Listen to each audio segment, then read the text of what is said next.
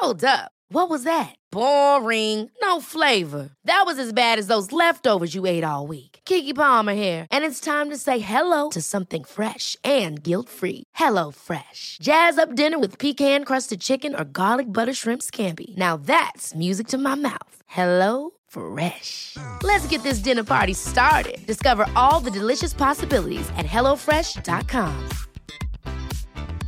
When you're ready to pop the question, the last thing you want to do is second-guess the ring. At BlueNile.com, you can design a one-of-a-kind ring with the ease and convenience of shopping online. Choose your diamond and setting. When you find the one, you'll get it delivered right to your door. Go to BlueNile.com and use promo code LISTEN to get $50 off your purchase of $500 or more. That's code LISTEN at BlueNile.com for $50 off your purchase. BlueNile.com, code LISTEN. This is the Ocean Protect podcast, talking about the issues that face our oceans and what we can do about it. Presented by Ocean Protect, committed to change. Andy Payne, welcome to the Ocean Protect podcast. Thanks, Brad. Thanks for having me. Where are you calling from today, Andy? I am in Brisbane right now. Oh, cool.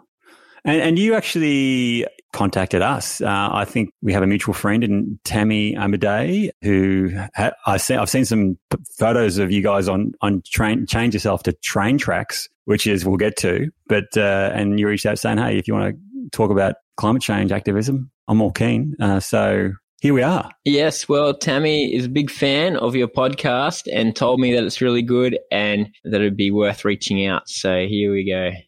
Here we go. So in other words, you haven't listened to one of our episodes. Tammy said it was good anyway, mate. I trust her judgment.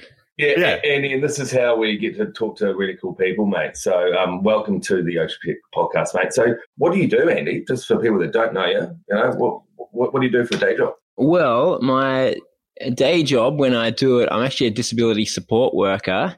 But of more relevance to the Ocean Protect podcast probably is that for the last couple of years, I have spent a lot of time living in central Queensland trying to stop the Adani coal mine, which many of your listeners would have heard of, a huge coal mine proposed in the Galilee Basin in Queensland. And so I'm part of an organisation called Frontline Action on Coal, which went to the sort of affected area and tried to work with locals and also did direct action, physically stopping the construction of that mine.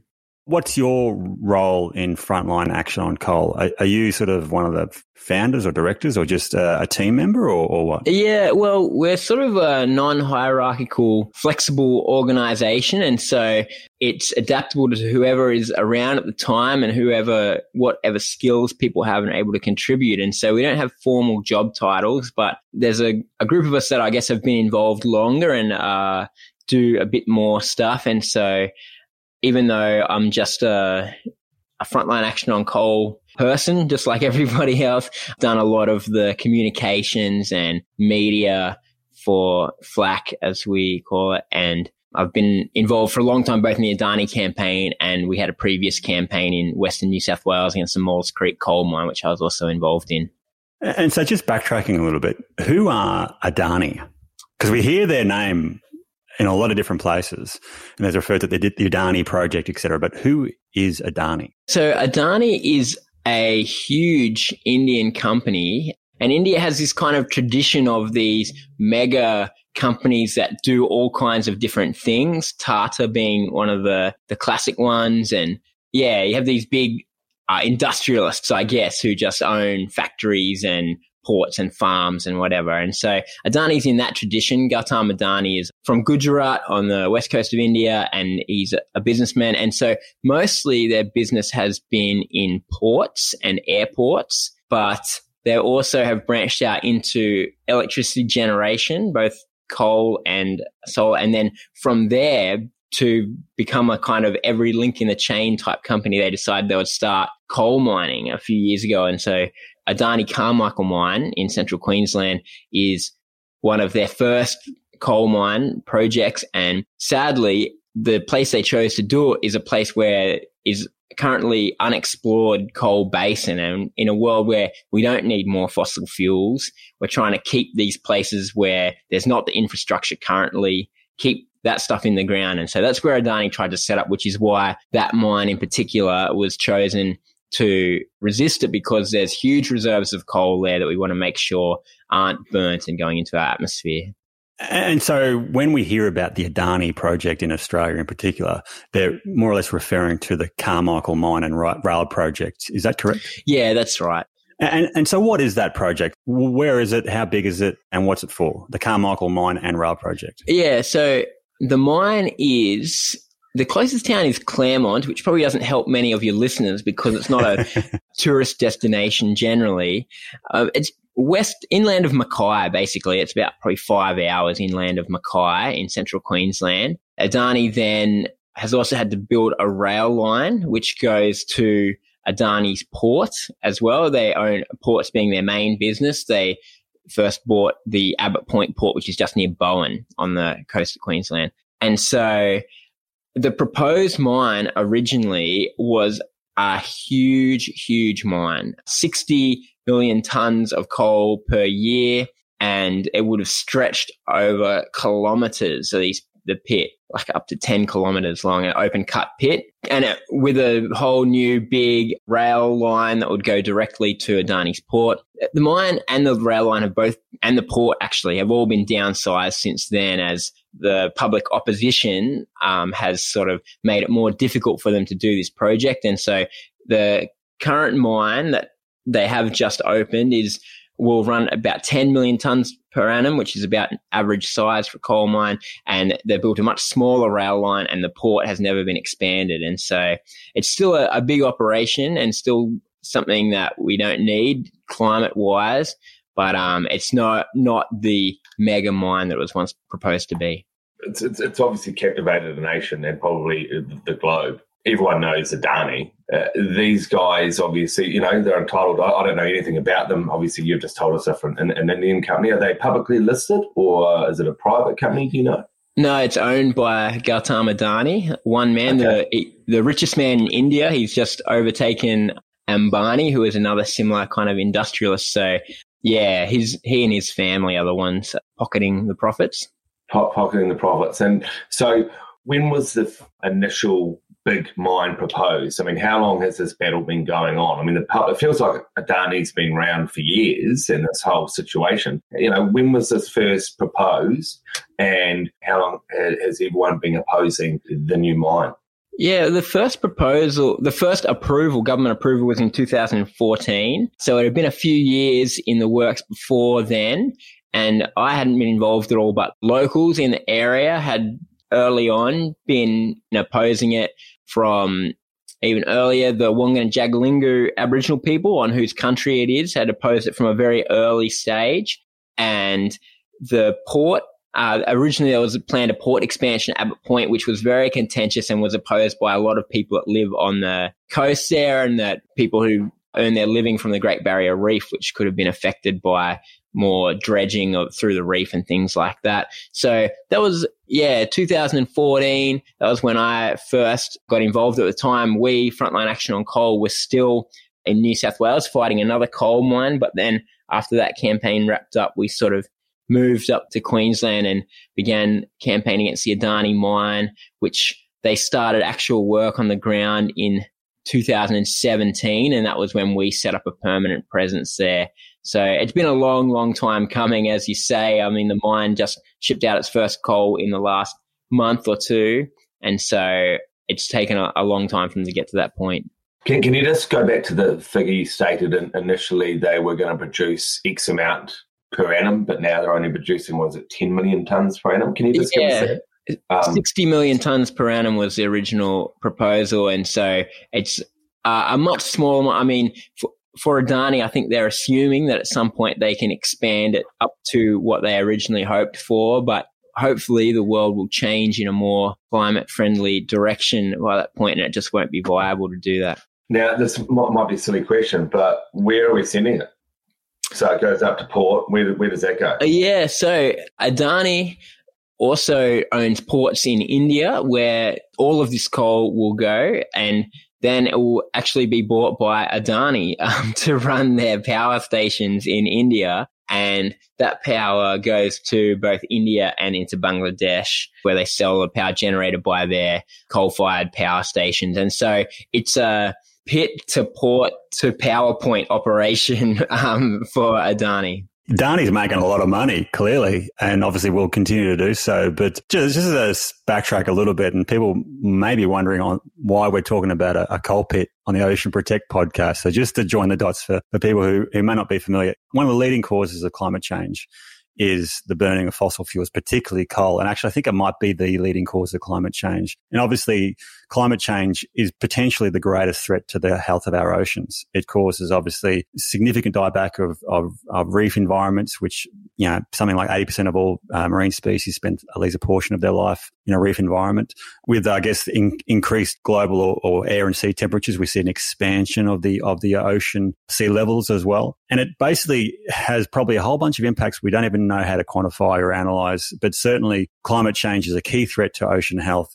And obviously, the burning of coal is essentially the leading cause, or potentially the leading cause of this climate change. So it obviously makes sense to mitigate the extraction and subsequent burning of coal, particularly, I believe, in places like India, where their emission reduction strategies or technologies associated with coal burning are probably below par. Is that a fair call, Andy, in comparison to, say, Australia? Yeah, well, it's one of the issues around climate change is that you've got developed nations who we sort of rode fossil fuels to prosperity, and now we can say, oh, fossil fuels are kind of bad, we should reduce them. But then you have the developing nations like India, like China, who are saying, hang on, we're still developing our economy to get to your point. We want the same advantage as you have, so we want to keep burning coal. On one hand, you would say is fair enough. And so that's why really the developed world who have had these advantages, we really have the responsibility to be making sure that there's cleaner, safer ways for other countries to get the same standard of living that we have. Not to mention, I'm sure our listeners could draw up the dots there, Brad, but thank you for that. But the main reason we got Andy on is because he's nuts, and he chained himself to a railway line. And I've just seen a picture of it, and you actually dug out, got down. Mate, give us how did you put your hand up for that one? And and how long was it? How long were you there for? Give us the whole before, during, and after story, mate, please. Yeah, sure. Well, I guess to start off with, you have to go way back and say that for a long time, this kind of civil disobedience action, direct action as we call it, putting your body in the way of things that you morally disagree with, has a long history. And it goes way back, possibly longer than any of us ever know, because all through history there would have been people doing it, and possibly it wasn't recorded very well. But certainly in the 20th century, for the rights of oppressed people, they would often do these kind of direct actions. And in the last half a century, for the environment, frequently there's a history of blockading to protect forests or to stop mining projects or pipelines or things like that. Basically using the power you have as a physical body to go and get in the way of people doing work that you disagree with. And so Frontline Action on Coal, we work in that tradition, and we've seen it work for different causes over the years. In Australia, you have famous environmental campaigns like blocking of the Franklin Dam or the Jabiluka uranium mine or the Bentley coal seam gas project in more recent years. So, and also around the world. So that's the basic idea behind it. And so I think that it's really powerful. I think that so often the decision making in our society is done by these faraway people who have law degrees, lots of money, lots of privilege, lots of political power and things like that. And the ordinary person is sort of shut out of these processes. But when you open it up to say, well, let's just go there. If you believe something, go and do it. Then it puts the power back in hands of ordinary people. And also doing these kind of controversial actions makes sure that these issues are discussed. And so when Adani talks about, how much money they can make, how many jobs they can have, all this kind of thing, how good it is for the economy, one way of making sure that that the media is saying, people disagree with this, it's bad for the environment, is to make sure we're there and we're causing a ruckus. And so, yeah, I've done this for different causes over the years. It's certainly not the first time I've been arrested for blockading something. What was the first? The first one, actually, it was a US military training exercises in Australia during the war on terror while Australia was still involved in Afghanistan. So the US was doing military training in Queensland, and I went there and I blocked their training. That was my first arrest blockading, and there's been a few others since then. Look, there's no doubt this sort of activism in my mind is effective, but you can see obviously there's two sides of the coin. You know, one group will look at guys like Frontline Action on Coal, or the likes of, say, Extinction Rebellion, who glue themselves to the footpath of, say, the main street of Brisbane. And they go, I totally have complete admiration for those individuals for standing up for what they believe in and doing something about it and putting themselves literally on the line in harm's way to make change and improve quality of life or whatever it might be. The second side of the argument is obviously people who are negatively impacted and go, these guys are just annoying. They're stopping me from delivering my coal or doing my shopping or getting my kid to school or myself to work. They're just being a pain in the butt. So why is this issue, this issue around stopping Adani or at least reducing their output isn't a nothing issue? Why is this issue in relation to climate change so important to you? There's a tension in our everyday life, right? That we want a good life. And so we go to work, whatever work we can get. We get the best paying job we can get, which for many people is in a mine.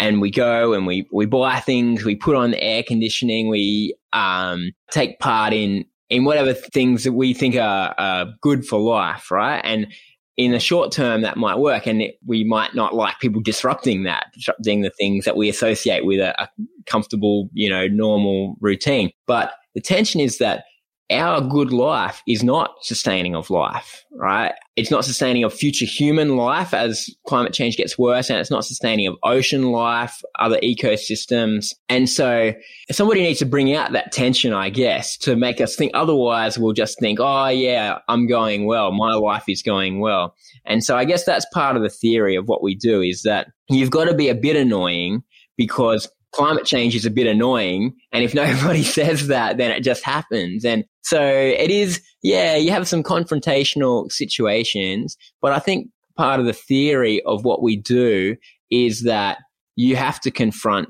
these things. Otherwise, it doesn't get done. Otherwise, just the status quo is just to go with those who are, gain the most from this current situation, which in this case is people who are making money off the destruction of our planet. And so there has to be some level of disruption, and so that's what we do. I mean, you draw analogies to Brad's cause as a avid vegan, and those people that go out and stand there and show photos and put themselves on the front line. We've talked many times about this on the show, and I sort of am leaning towards you do need people to be shocked. You do need people to go, what's this guy doing on Harbour Bridge? What's this all about? Because for every inconvenience, you've got the person, and I guess this is probably why you guys do what you do, going, what's this on the news? Some guy's tied himself to a bloody railway line. And then they go in and they go, what's this for? What's this about? So I do think, it's obviously history has proven that we do need these types of people, and obviously talking to yourself. So one thing I'm interested in is you've done this, for a military and for the war on terror for a certain cause, and now you're doing it for this. Will you put yourself on the front line for anything you believe in? Or, are you now more into the environment than you were for political sort of war type stuff? How have you sort of managed what you do and you don't sort of activate for, Yeah, well, so last year there was a big military, a weapons sales fair in Brisbane. I also jumped on top of a truck carrying military equipment and stopped that entering the arms fair. And so I still do a bit of both. So But you can't do it for everything because it's difficult to do and it comes with other inconveniences and things like that. And so you do have like to... jail. Yeah, that's right. That is one of those inconveniences, yeah. And so you have to be a bit selective about, where is this tactic appropriate? Where is it most effective or maybe most needed? If there's not already public discourse and you need to sort of start it, maybe that's a place, or if you think that it's useful. So there's lots of things to weigh up. But like you say, it's very useful in lots of ways, and history has shown that it can be effective. And on that inconveniences, like you sort of, I guess, play down the inconvenience of, chaining yourself to a train line. I'm guessing with potentially trains coming at you if they don't get warned in advance. And I'm guessing to do this protest, you're out in the middle of, like you said, it's west of Mackay. It's out in the middle of, it's snake area. It's, how many things can kill you out there? I mean, you must have had support crew, like, you got to go to the toilet. You got to drink. You got to drink and eat. Logistically, how does? Yeah, I'm going to talk about logistics. Okay, yeah. How do you get food in, water in? How do you go to the toilet, bathe, and how do you actually even finance this? Obviously, you're away from your disability support work. How do you go out to these in areas for, I guess, weeks, and I guess maybe even months on end with no income and no facilities? What's it like, I guess? All right. Yeah. Well, so Frontline Action on Coal, we set up we wanted to make this easier for people to do and make it possible. And so we have like a block of land where some people helped us out in getting this block of land where we're sort of based, and people can come and stay there and plan and learn the skills required to do it. And so we start with that. That place is called Camp Binby, and it's been an amazing place for so many people, including myself. And there, if people come and say this is something that they want to do, then we help to figure out what kind of thing they'd like to do, because there's lots of different ways you guys are probably familiar with different tactics as well as locking yourself to things. You could go up in a tree sit or, a tripod across a road, or you could just climb up on top of some machinery, or all these different things. And so we're very concerned with safety and well-being of people. And so we make sure that people have practice, that they know what they're doing, and that we do have some support crew. If it's hot, we'll give you people like Hydrolyte to stay hydrated and things like that, and water and hat and sunscreen. And you can't always have a crew around because often it's trespass just by nature of where you are. And so unless you want everybody in your crew to get arrested, you can't really do that. But we make sure that people are feeling comfortable and that they've got the things that they need. That's a big part of what we do. Going to the toilet, obviously, while you've got both arms locked into a steel tube around a rail line, you have limited options there for how you go to the toilet. I'm looking at the photo right now, and it'll be in our show notes. It'll be all over this. It's an interesting one. I mean, you and Tammy must be great mates by now. How long did you stay on there, Andy? Well, we were on there a few hours, but we were so I should say as part of our safety thing as well, we do call up the rail company and say, there's somebody locked on your rail line, stop all the trains. And they do. And they're concerned about safety as well for everybody. And so we called up and said that, and then me and Tammy locked our arms into these tubes, which we call lock-on pipes, and have been used in different campaigns around the world. And then we were there. It was a few hours that we were there. Now I'm trying to remember how long, at least 2 hours that we were locked on. But while we were there, the train, Adani's train, and it was Adani's first sort of properly loaded train. It wasn't, at complete capacity, but a trainload of coal that had just started shipping coal out. And so this was a significant one we wanted to stop. And so while we were there, the train stopped at a siding, and some other people went and found it and jumped up on the train.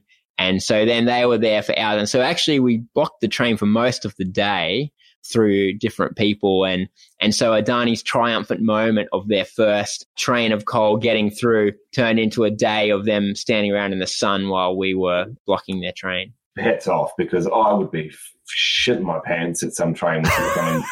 You know what I mean? Like some guy, rings up bloody, someone in politics and goes, "Oh, let it run, he's fine." It's a testament to the strength and courage of yourself and obviously the people around you. Yeah, commendable, man. It's awe-inspiring, and I don't think I could do it. But then again, I suppose I do some other stupid crap. So, but on a serious note, frontline activists like yourself have now, it's now gone into celebrity sort of form. And, David Peacock, former Australian captain of the Wallabies, he does stuff like this all the time. Have you had any interaction with David? And do you know of David? And do you know of what he does? Yeah, he actually came down to Frontline Action on Coal's previous camp. I don't think he ever came up to the Adani one, but when we were at Maules Creek, which is in sort of northwestern New South Wales, which was a bit more accessible for people in the big cities, David Pocock, who at the time was the captain of the Wallabies rugby team, he actually came out and he locked himself to some mining machinery along with one of the local farmers there. And I actually wasn't around at the time, so I never met him, but apparently he was very friendly and very sort of humble, and he was in an unfamiliar space. He might be very good at what he does, but in that stage, he was in an unfamiliar space, and so he had to learn from others. We've had different people come up, musicians and politicians and things like that, come up to the camp to show their support and be involved. And I think that's great. I think you've got to use the media and use whatever tools you have to get out there. And so if people have got a high profile, then I'm very happy if they're going to use it for protecting our planet. And this is the thing about, I guess, activism now, in that it's quite smart, in that it's not just about two people chaining themselves to a train or jumping up a tree or whatever it might be. I'm guessing there's a coordinated media effort around it as well. Like you basically give a tip off to the various media outlets, or you even have your own sort of PR team to go, hey, we're going to be doing this. Let's get this properly, photographed, videoed, interviewed, etc., to spread the message far and wide. Yeah, that's right. And I mean, the ability to do these things now is really amazing compared to a decade ago or more. We're really in the middle of nowhere out there at Adani, some of the actions that we do, but you can film these things and send them off straight away with mobile phone, internet, and whatever. And so, you're never going to get a news crew to drive out 5 hours west of Mackay, but you can film your own footage and get it on the news. And so we're in contact with the mainstream media. We also use social media, and we've made our own little films. People have developed the skills, creative skills that they have around, making film, writing, whatever. And so we're able to talk about what we do in that way and reach a large audience that way as well, because it's about being smart. If you do these things and nobody hears about them, then I suppose that's still something, but it's not nearly as good as doing things and getting them out to the widest audience you can. And if you can compare that to, say, 30 year ago protests, Franklin Dam or something like that, it's so different. Like probably 30 years ago, two individuals chain themselves to something, they'd probably just have their cameras destroyed and beaten up and essentially discouraged to ever set foot in town ever again. And obviously that would be a significantly less effective campaign than I guess the type we see nowadays, basically. So I guess that the next question I had was, is this sort of activism working? Like obviously the train example, you inconvenience Adani and stop them moving coal one day. Thinking bigger picture though, is it actually effective? Is it going to achieve your long-term goal of, or whatever it is? I guess first question is, what is the long-term goal? And do you think you will actually achieve it?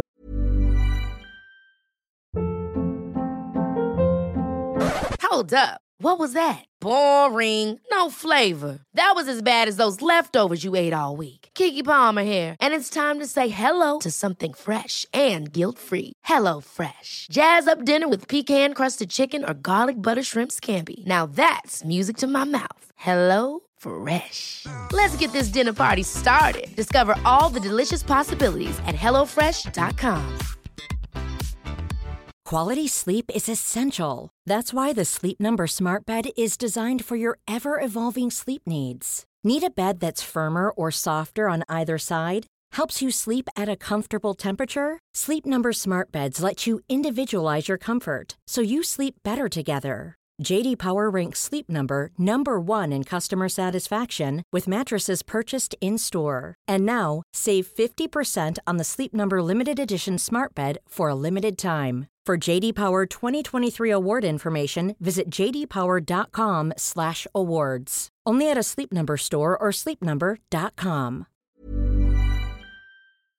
Good question. I think the long-term goal for us at Frontline Action on Coal is just a world where the threat of climate change is taken with the seriousness that it deserves. I think where there's a concerted effort to be, how can we live in a way that's sustainable for the planet and for future generations? That could look like a lot of things, but that would be the long-term goal. And the slightly more short-term goal then is that we'll focus on the Adani mine, and we wanted to stop it from being built, or at least make it as difficult as possible and minimize that mine. And so we didn't stop it. We didn't manage to stop it, but we have so far, slowed it down, downsized it. So I think in that level, we've had some amount of success. You're right in that you can't just expect that people going out and sitting on a train line day after day is going to stop a mine being built. You need to have a broader strategy around that. And so the Adani campaign has actually been brilliant for strategy in developing ways of, okay, let's target any insurance company that might support Adani and warn them that if they do, we're going to protest them. We will make a big deal about it and it'll damage their brand. Okay, now let's target what are the contractors that could do logistics for Adani. Let's do each of them. And then different elements of it, big things in the cities, big rallies. And then also, I think that the frontline resistance of what we were doing, number one, it just is very annoying for Adani. It slows down their work, pushes up their security costs, whatever. But also it just keeps this very visual image of public resistance to Adani, and the more you're sending out these pictures, another person's locked themselves to something, another person stopped it. It never lets Adani build this story of, we're doing these great things and everybody loves us. It's like, there's just this continuing story of people are resisting it. I think as well as adding extra costs, that's how direct action fits into a broader campaign. But you do need a range of different tactics and a range of different strategies if we're going to achieve what is a difficult thing to do, to try to stop the runaway train that is climate change and that is our society causing climate change. It's a huge thing, and we need to be smart about what kind of measurable goals we can achieve to get there and what kind of strategies we can use to get those goals. Yeah, it's really interesting. Like, it's obviously, it takes all fronts, whether you're targeting the mine operations themselves, the potential investors, engineering firms, for example. I think it was either you guys or Stop Adani were involved in actually campaigning against the engineering company associated with the various environmental impact statements associated with the Adani project. And I know that was GHD for about 10 years or so. There was protests outside the GHD engineering offices, I think, in Brisbane. And I believe probably as a direct result of that campaigning, the protests, et cetera, that caused a lot of internal conflict within GHD around whether we should actually be involved in this mine at all. And long story short, I don't believe they are anymore.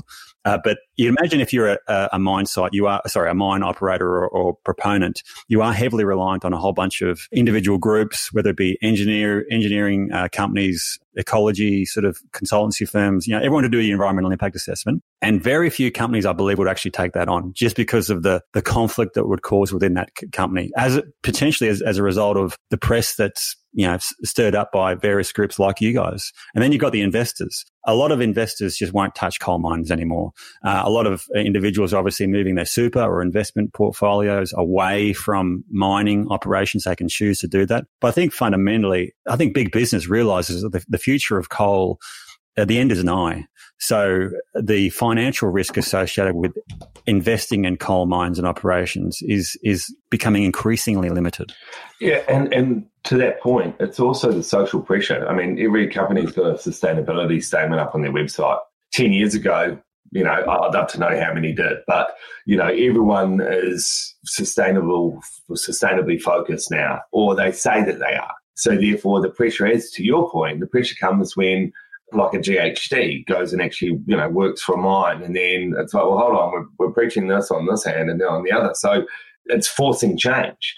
And it's it's forcing change. So the work that Andy does and all the people that Andy works with, that's just one piece of the puzzle that forces change. But it is such an important one. I just want to go back to the coal stat things. It's amazing how much coal we export in Australia. Coal export 393 million tonnes we exported in 2019. We're the second biggest exporter of coal in the world, behind Indonesia at 455 million tonnes. Isn't that amazing? Like, we're just the same in New Zealand. Like, I'm sure the numbers are a lot less. I mean, last year, I think what do we do? We imported 800,000 tonnes of coal, and we use it solely for power, just like you guys. You guys are not only exporting, but you're also pulling stuff in. I mean, it's just stupid. All to go to a way that we know doesn't. It's just horrible for the environment, and yet, it comes down to the fact that governments make money on this. That's all it comes down to. I don't know how much coal we in Australia were exporting, but that is just a phenomenal amount of coal. And this is the line the federal government's used historically, in that Australia's contribution to climate change is minimal. Our per capita, CO2 equivalent emissions is fairly low, and we're a low population, I think is the more term. So our impact for, using fossil fuels and for our own consumption is fairly low. But our key role in this space is clearly digging up coal and giving it to others to burn. And that is why Australia actually is a significant contributor to climate change. And we cannot point the finger of blame and expect others to do what is necessary to protect essentially society to mitigate the impacts of climate change without actually cleaning up our own backyard. And the worst thing you can do in your backyard as a country is dig up more coal and send it somewhere to be burnt. It just makes no sense. And this is something I sort of took away from. And you would have seen it, Andy, obviously, it went through an extensive, I guess, environmental impact statement. We should point out, I'll include a link to this in the show notes. So the Queensland government have a website. Because it's a project of state significance, it gets passed on to the state government for review. And look, there's environmental impact assessments associated with it. One thing I was digging around for, and Andy, you might correct me if I'm wrong, that they obviously focused on the environmental impact assessment focused on the local impacts associated with this mine, which are significant. You're clearing a lot of land, there's some threatened species, etc. Did the assessment consider and appropriately assess, in your mind, the climate change implications of a tick of approval for this project? So not just the localized impacts of, impacts to the birds and whatever, to building the railway and clearing the land. Did it really assess the impacts associated with the burning of this coal in India, and also, I guess, the precedent that it sets by essentially giving more, I guess, encouragement for future coal projects, recognizing that I think there's another 4 or 5 potential coal mine projects proposed in that area itself? You're very correct in thinking that it didn't take into account the climate impacts. And that's been a real campaign for a long, long time that we've been running, is that all project approval should take into account the downstream emissions of what's being dug up, because it's just illogical not to. We're talking about the environmental impact. Well, that is the environmental impact. And it's the main environmental impact. That is staggering. That is staggering. And I've done a lot of environmental impact assessments, and I basically the scope of EIS is dictated by what was referred to as terms of reference. So what does the EIS cover? And I'm just curious as to know who specified that terms of reference. Is that a state government thing, or is that a federal government thing, or what? Projects like Adani require approvals from both state and federal because of the size of it. And so I'm not sure exactly how that's divided between the two of them, but basically because the system is just weighed in favor of those who are likely to make money, and those who are protecting the environment aren't likely to make money, and those who are digging it up are. And so they've managed to, get around any way that they can. And I guess a lot of the land courts and processes haven't been willing to be the one who sort of does something unpopular and says, well, this should count in the environmental impact. We have had a bit of a win in New South Wales recently with the mine at Bylong, the KEPCO mine at Bylong, which was refused partly on the grounds of climate, which is the first time that that's happened. And so we're very happy about that. It shows that, I guess, the processes that are set up are not necessarily done to protect the environment, but they're just done, it is environmental sort of one that have made sure that these things have to be done, because once upon a time, you just would have been able to go and dig a hole and nobody would have done anything to stop you. But now we do have this, what they call green tape, these environmental approvals. But there's, I guess, different elements of the chain they're working in league to make sure that in the end, the people that are going to make a lot of money are still going to have the most advantage. And so that's what we're up against. And I think that's the thing, is without people kicking up a fuss, without people disrupting things, these things don't change. And once upon a time, we would have had far less environmental safeguards than we have now. And we had incredible environmental disasters, human caused. And it's people that are forcing themselves into that chain and saying, no, we need to do this. That's how these things change. Yeah. Look, something is better than nothing. Like some sort of review impact assessment process is better than none at all, clearly. But from my mind, looking at the EIS summary and I think the reviewers' comments, there's a lot of reference to monitoring and management. And to me, that's just greenwashing. It's basically the impacts will already happen and you'll monitor them and you'll try and mitigate them as best you can, but there's probably no obligation. There's no showstopper. If you monitor the impacts and they just might change over time, and that'll be reported on in some document that no one will ever read. But getting back to the point made earlier, when you're specifying the scope of that works and you exclude the number one likely impact associated with this mine being the impacts associated with the burning of the fossil fuel, it's just fundamentally a flawed process. As simple as that. Yeah, no doubt. Yeah. And that's what we've said for many years. Mate, I just can't go back to I've got to go back to this. We're not considering the downstream effect, as we like to say. So in this environmental impact assessment, whatever you want to call it, so it assesses the local, the local conditions and what's going to happen to the biodiversity and digging a big hole. It didn't assess anything else, the carbon footprint of this. You're telling me 100% it did not consider any of them? No, yeah, climate just wasn't a factor in it. Yeah. Well, staggering. That is just staggering because, as you said, I think, Andy, it's actually it's impacting the climate more than on a local issue. And does the public know that? I mean, do you know that, Brad? I had heard of it, but I haven't really been that abreast over the Adani project for a long time. You sort of hear about snippets in the news, whatever, and you talk to a few people. But it's just good to have this conversation with Andy to sort of clarify some of these things. And I guess, on this topic, you got to wonder why it is the case. Why is it that the scope of works or the terms of reference doesn't appropriately cover the likely impacts? And I don't want to be sort of skeptical, but you got to point the finger at potential governments and around. Well, it'd be that's what's the question for Andy. It'd be either federal or state government entity or group writing the terms of reference, but you got to wonder how they are being influenced.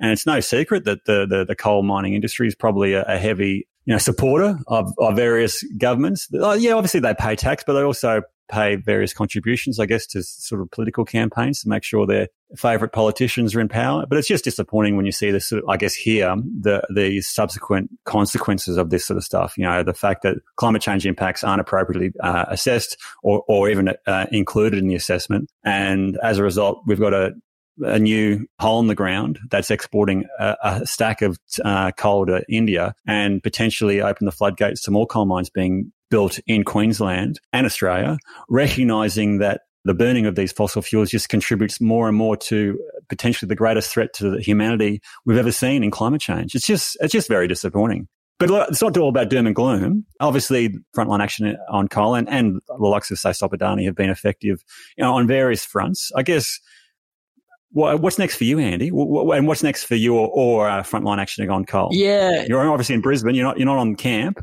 So what's your next move? Well, if I can just jump back to just what you were just speaking about, then I guess one of the things that is frustrating about climate change is that people so often it's about, what's the minimum I have to do? What's my obligations? And then Australia talking about, we don't create many emissions. Well, we do per person on a global scale, but also we export a lot. But, beyond that, it's about, well, we could be out there trying to stop climate change. We could be a renewable energy superpower. As people have said, we could be exporting this technology. We could be exporting the actual energy, running cables across to Indonesia, whatever, like all kinds of things that Australia could be the leaders of making a better world. And instead, all we're worried about is, are we meeting the minimal obligations? And I think that's part of what we do at FLAC as well. Frontline Action on Coal is trying to highlight people, get out there and be a part of making a change. Like, it's not just about worrying about, or not just about doing the minimal obligations, these EIS things you can tick a box, say, let's live for something more important than ourselves. Let's be the person who gets out there and tries to save the planet and tries to do something, something ridiculous, like trying to stop a mining company. And so that's one of the messages that we hope to give. But to go back to your question of what's next, it's been a real period of reflection for us as the mine's been built at Frontline Action on Coal. And so, to be honest, our time there is probably limited, and because we want to be smart with the resources we have and use it for a campaign that's most worthwhile, which may not be this one. And so we have got a bit of a period of deciding what to do next. And for me personally as well, I mean, that's true as well. I've spent a lot of time. I spent well over a year living up in central Queensland in different stints working on this project. And I've got other aspects of my life, including getting married in a few months' time. And so, congratulations. Yeah. So I've got to think about how to do the things that are really important, protecting our planet, our oceans, our ecosystems, and things like that, and balancing it among other parts of life. But I think it's a really important question. What do we want our legacy to be? And so for me, I want what I'm spending my days doing to be something that I'm proud of, something that I care about. And so I'll keep on being involved in trying to protect the planet. Mate, I want to see you get over to the States and try and stop the old US government, mate. I mean, I just can't believe you jumped on, sorry to go back to it, you jumped on a truck full of military-grade weapons. Like, were they Australian weapons or were they US weapons? This specifically was at an arms fair, and so it was a company actually that was bringing its kind of showcase. So they were bringing their weapons that they were trying to sell. So that was that one. But I did actually stand in front of some US tanks in Shoalwater Bay quite a few years ago, which was quite an experience. We haven't actually touched on this, so I'm keen, just before you head off, have you been to jail that often? Like, obviously, a lot of these activities are unlawful. I'm guessing, chaining yourself to trains, jumping on trucks. Have you got a record? Yeah, how many days inside are you done? Have you got a wee teardrop? I haven't. Generally, the charges aren't that serious. And I think as well within the legal system, there is an understanding of your intent, and if your intent is just for political purposes and you're not trying to harm somebody, then generally that's taken into account. So it's quite rare that people go to prison for these kind of actions unless you do a lot in a row and then they're trying to stop you doing that. And that might be the case. So I've never done an actual prison sentence. I've been arrested. It's a few times. It's hard to say an exact figure because sometimes you get arrested and dropped and released without charges and things like that. But it's more than 10 times, whichever way you want to measure it over the years. Generally, there's fines. I think pretty much all the time that it's gone to court and I've been found guilty, I've just been fined. And it maybe a day or a night in the watch house, which are all interesting experiences as well. It's not necessarily the most pleasant, but it is interesting to explore different aspects of our society. What's it like to be excluded from our society, to be locked up and things like that? And what does it mean to stand up for your beliefs in the face of a very powerful system that doesn't share them? All these kind of things, that's like, they can be valuable experiences as well. Brad, have you been to jail? No, never. Mate, you need to get arrested for your dance moves, mate. That's for sure. Need to be praised with the trophies, I think, for my dance moves. But look, the final word, obviously you talk about legacy. So you've got people obviously significantly more engaged and interested about this issue if they weren't already. But what's your advice to the general public around environmental activism or whatever it might be? My advice and what we've always tried to do at FLAC is to inspire people to act. You know, if you believe that there's something wrong with our society and the disregard it shows for the natural world that keeps us alive, if there's something wrong with our political system, which is weighed heavily in favor of big corporations, big mining corporations and things like that, you know, we all know that there's something wrong. So let's try to think about what can we do, you know, as groups, what can we do as individuals, and let's go out there and do them. Like, I guess we don't want to be regretting what we didn't do. And so I think FLAC, it's about action, right? It's in our name, Frontline Action on Coal. It's about not just believing things are wrong, but about taking action and trying to make things better. And obviously people listen to your podcast probably care about conservation, probably care about our natural environment, and that's awesome. And so I guess what I hope to contribute is maybe different ideas of what the actions that we do to protect them can look like, and how can we best use the skills and the passions of everybody around us to make the world better. Well, Andy, mate, you by day, work and look after people with disabilities, and then you go out and you care and put your body on the line for a world, I guess, that currently has a disability, and being humans and the impact that we are leaving on the planet. Mate, very admirable what you do on and off the field, mate. I'm not sure if, all the kids out there will want to be activists. However, the stuff that you do is, mate, it's highly commendable. And look, I love having people like you on the show. It's real, it's raw. And without people like you, we don't hear about things like the Adani mine and all the other, horrible things that do go on. So, Andy, keep up that great work, mate. And we look forward to getting you back on the show in a year's time and see what you've done. You might, getting married, though, just a suggestion, maybe just cool down on the old, the jail sort of type thing, and spend some time with your lovely new wife. Might be a reprieve. But look, yeah, to Jeremy's point, we don't have to chain ourselves to tracks, but we can all act in our own way, and we certainly potentially have a responsibility to do so. And to quote Margaret Mead, never doubt that a small group of thoughtful, committed individuals can change the world. In fact, it's the only thing that ever has. And it's been a great chat. Thanks so much for coming on our show. Total kudos to you.